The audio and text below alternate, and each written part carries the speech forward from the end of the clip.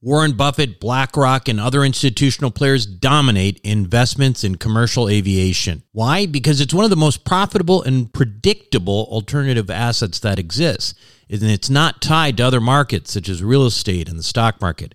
Is it safe? Well, imagine triple net leases to the likes of American Airlines and British Airways. Income is contractual and guaranteed by some of the biggest named airlines in the world. That's why this kind of investment was never available to the ordinary accredited investor. That is until now. Visit accesswealthaviation.com and check it out for yourself. Invest in an institutional team with over 200 plus years of combined investment experience in the aviation sector. Conservative investing with double-digit returns and tax advantages. That's accesswealthaviation.com. accesswealthaviation.com. Worried about saving too little too late for retirement? The Wealth Accelerator may be exactly what you need. With the help of some of the oldest and most reliable insurance companies in the country, Wealth Accelerator allows you to take most of the upside of any good year in the stock market and use bank loans to magnify those returns significantly. And what if the stock market has a bad year? No need to fear. Wealth Accelerator is engineered so you don't participate in the losses of the market, no matter how bad of a year it is. Sounds too good to be true, right? But it's not. It's simply the same financial engineering that the ultra-wealthy have been doing for years. Now it's your turn. Check it out for yourself by going to wealthformulabanking.com. Again, that's wealthformulabanking.com. You are listening to the Wealth Formula Podcast with Buck Joffrey. Get ready to change your life. Welcome back, everybody. This is Buck Joffrey with the Wealth Formula Podcast. Now, before I get started, again, I want to suggest that you go to wealthformula.com and make sure that you sort of get caught up on a lot of the lingo and that sort of thing when it comes to financial information. Now, there's a lot of basic financial stuff on that site. And sometimes, it's the type of stuff that as a busy professional, but an educated professional, you may not know. Basic terminology, that sort of thing, the jargon of financial education, and that's what's on that website, at least for now. There is going to be a little bit of a facelift of the site soon, so take as much of that information in as you can, just so that you can speak the language. And also on that wealthformula.com, you'll see a button for Ask Buck for future shows. You can leave me questions there. You can also click on Invest with Me. Now, that's an opportunity to get into, a conversation with me, not just to, invest in things that I'm offering. That's not the point. The point is to have conversations, get in the weeds, and talk about some of the things that we are doing together and some of the things that are opportunities that are out there, some of my experiences, some of your experiences. The goal for me on this show and this podcast is to create a very powerful community of like-minded individuals who want to take their finances, and their future into their own hands, rather than becoming one of those high-paid broke professionals at the end of their life. So that's the point of the whole thing. So I do encourage you to do that. Obviously, there's also a special report on there about saving thousands of dollars on your taxes and how to do that legally, which I think is a very useful document to download. So let's talk about today's show. Now, we talk to a lot of people putting together deals and, have funds and who are, real estate investors and all those types of things on this show. And the point of that is to give you exposure to people who are outside of Wall Street. It's to give you an idea of, other things that you can invest in other than stocks, bonds, and mutual funds, which I collectively call garbage, as you know. So, if we're not investing in those things, then what are we investing in? Now, that seems like a very basic question. We talk about cash flow all the time, so aren't we talking about cash flow? Well, yeah, we are, but listen, every successful investor out there has some parameters that dictate what they invest in, and they try to put it into some sort of structure. And, there's a million things out there that you can invest in. And I mean, obviously, very few of them are very good. You have to give yourself some structure to identify the things that are actually worth spending some time on. And so I today just wanted to give you a little bit of a sense for what my own philosophy on these things are. So let's talk about, okay, so if you don't invest in Wall Street, and you don't invest in stocks, bonds, and mutual funds in Wall Streets and your financial advisors, who do you invest with? Well, my answer is twofold. One is, first, my own penchant towards entrepreneurial activity makes me invest in myself. And of course, that means startup businesses. I have a few of those that have done very well. But I'm also talking about things like apartment buildings. Well, I buy apartment buildings, or in some cases, some people buy residential houses. They buy houses and rent them out. Well, that's a business too. Money comes in, money goes out, and whatever's left over is a profit. So you have revenue, you have liabilities, you have money coming in, coming out, and the profit's yours. That's what a business is by definition, right? So investing in yourself. But if you don't invest in yourself, which not everybody has all the time in the world to go out there and do startups, right? Or to create enterprise themselves, which I think is a very good way to go, and the way I do. I personally invest in people who I know, like, and trust. Now, specifically, what I mentioned there is that I invest in people. And that's a very important point, right? Because there are plenty of folks out there who are putting together deals, who have funds, etc. But that's not enough for me. I have to know them. I have to get to know them. I have to know their track record. I have to know a little bit about things they've done. And a lot of times I need to know other people who've invested with them. And so knowing people and investing with people who you know, like, and trust, a lot of times will make things a lot safer. And you'll find it to be a lot more enjoyable too, because what happens is you essentially are building a community, okay? And people who you know, and they know you, and they like each other, and you trust each other, you're going to get their best. You're going to get their best foot forward.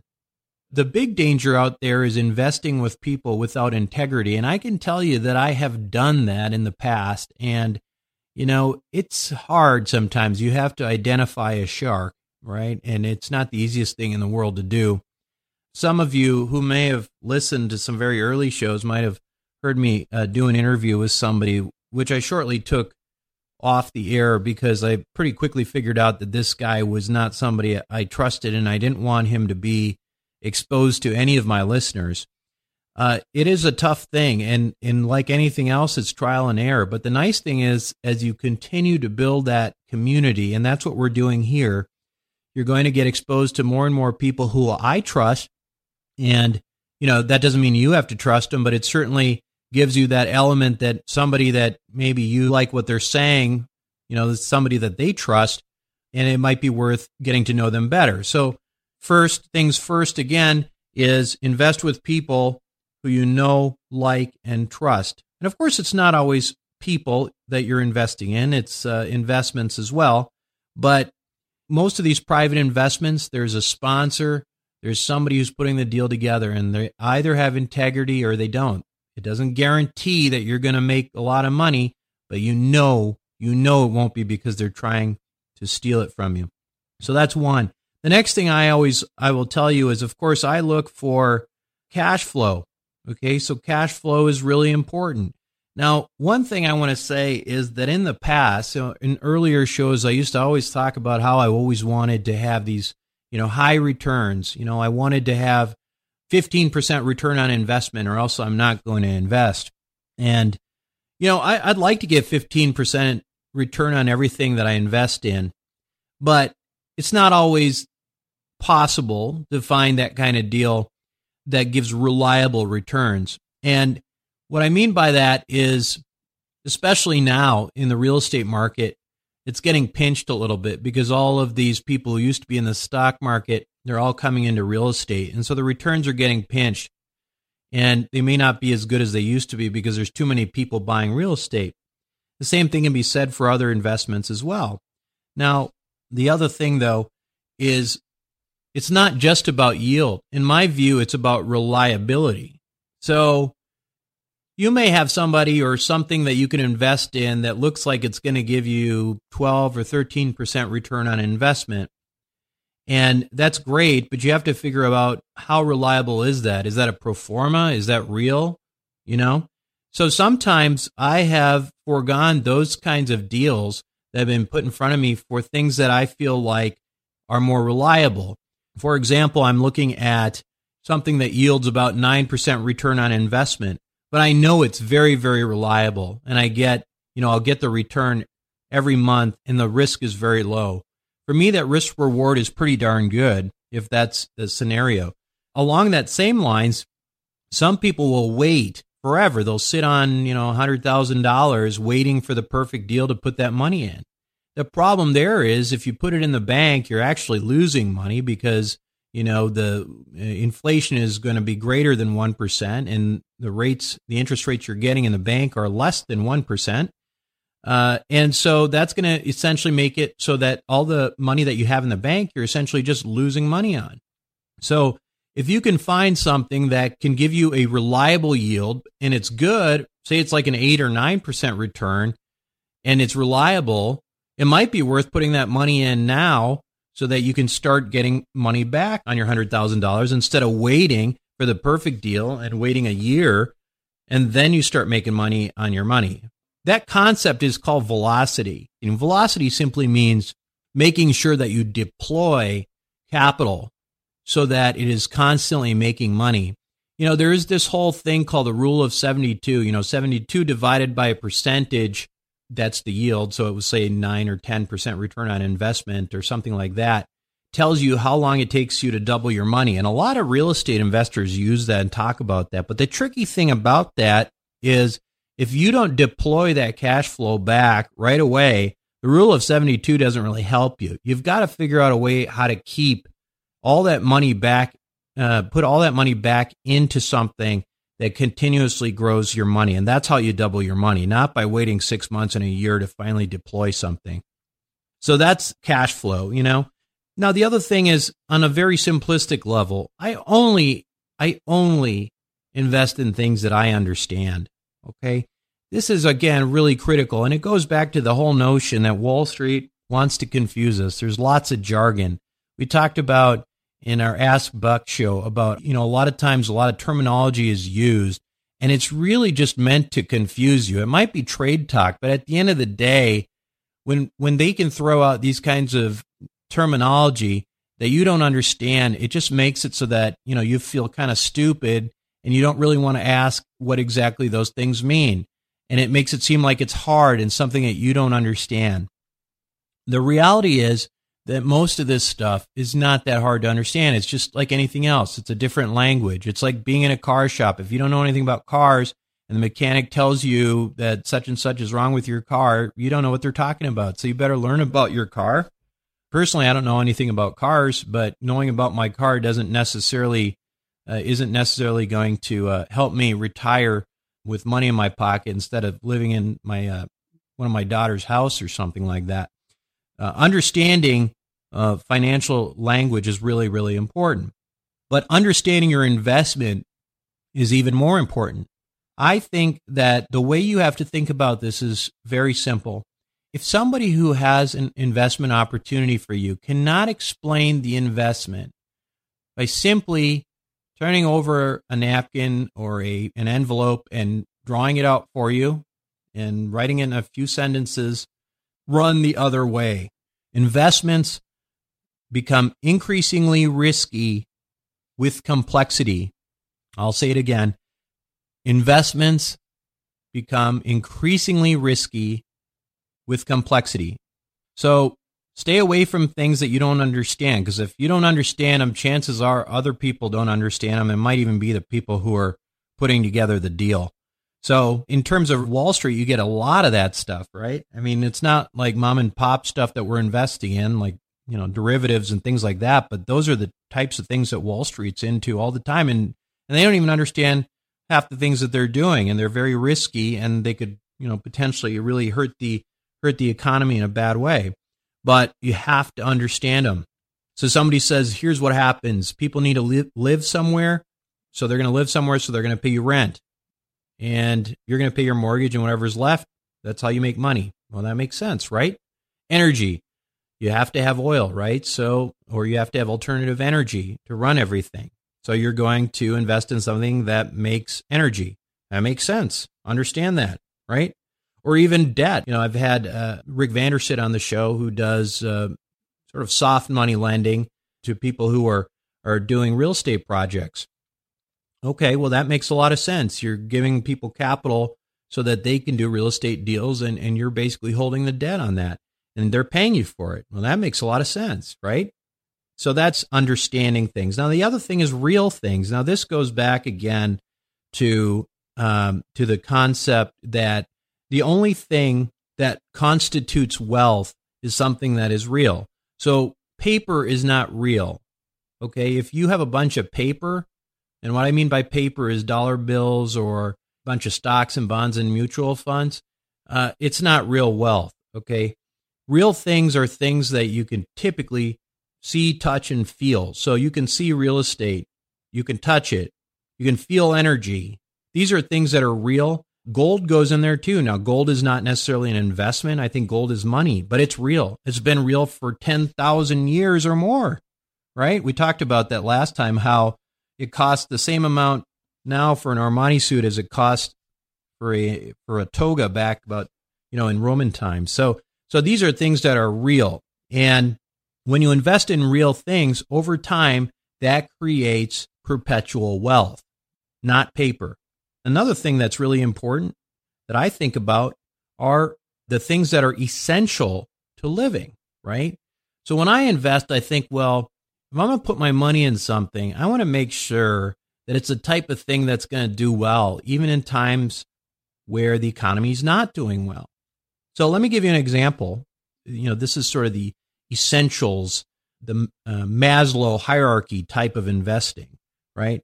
So when times are not good and the economy is rotten, what do you have to have? You still have to have a roof over your head, right? That's the most basic Maslow need, and that is an essential.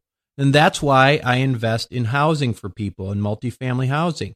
Now, again, I don't invest in Class A, even Class B housing. And the reason for that and what that means is that's higher level housing. It's when people have money, those are the fancy new places, Class A. Class B's, maybe they're 10 years old, but they're still pretty good.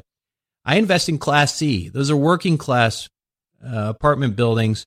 And that's what I like, because people got to work. And when times are not good, people in Class A and B end up needing to rent, and they move into Class C apartment buildings. I stay away from Class D because they won't pay you rent whether times are good or times are bad.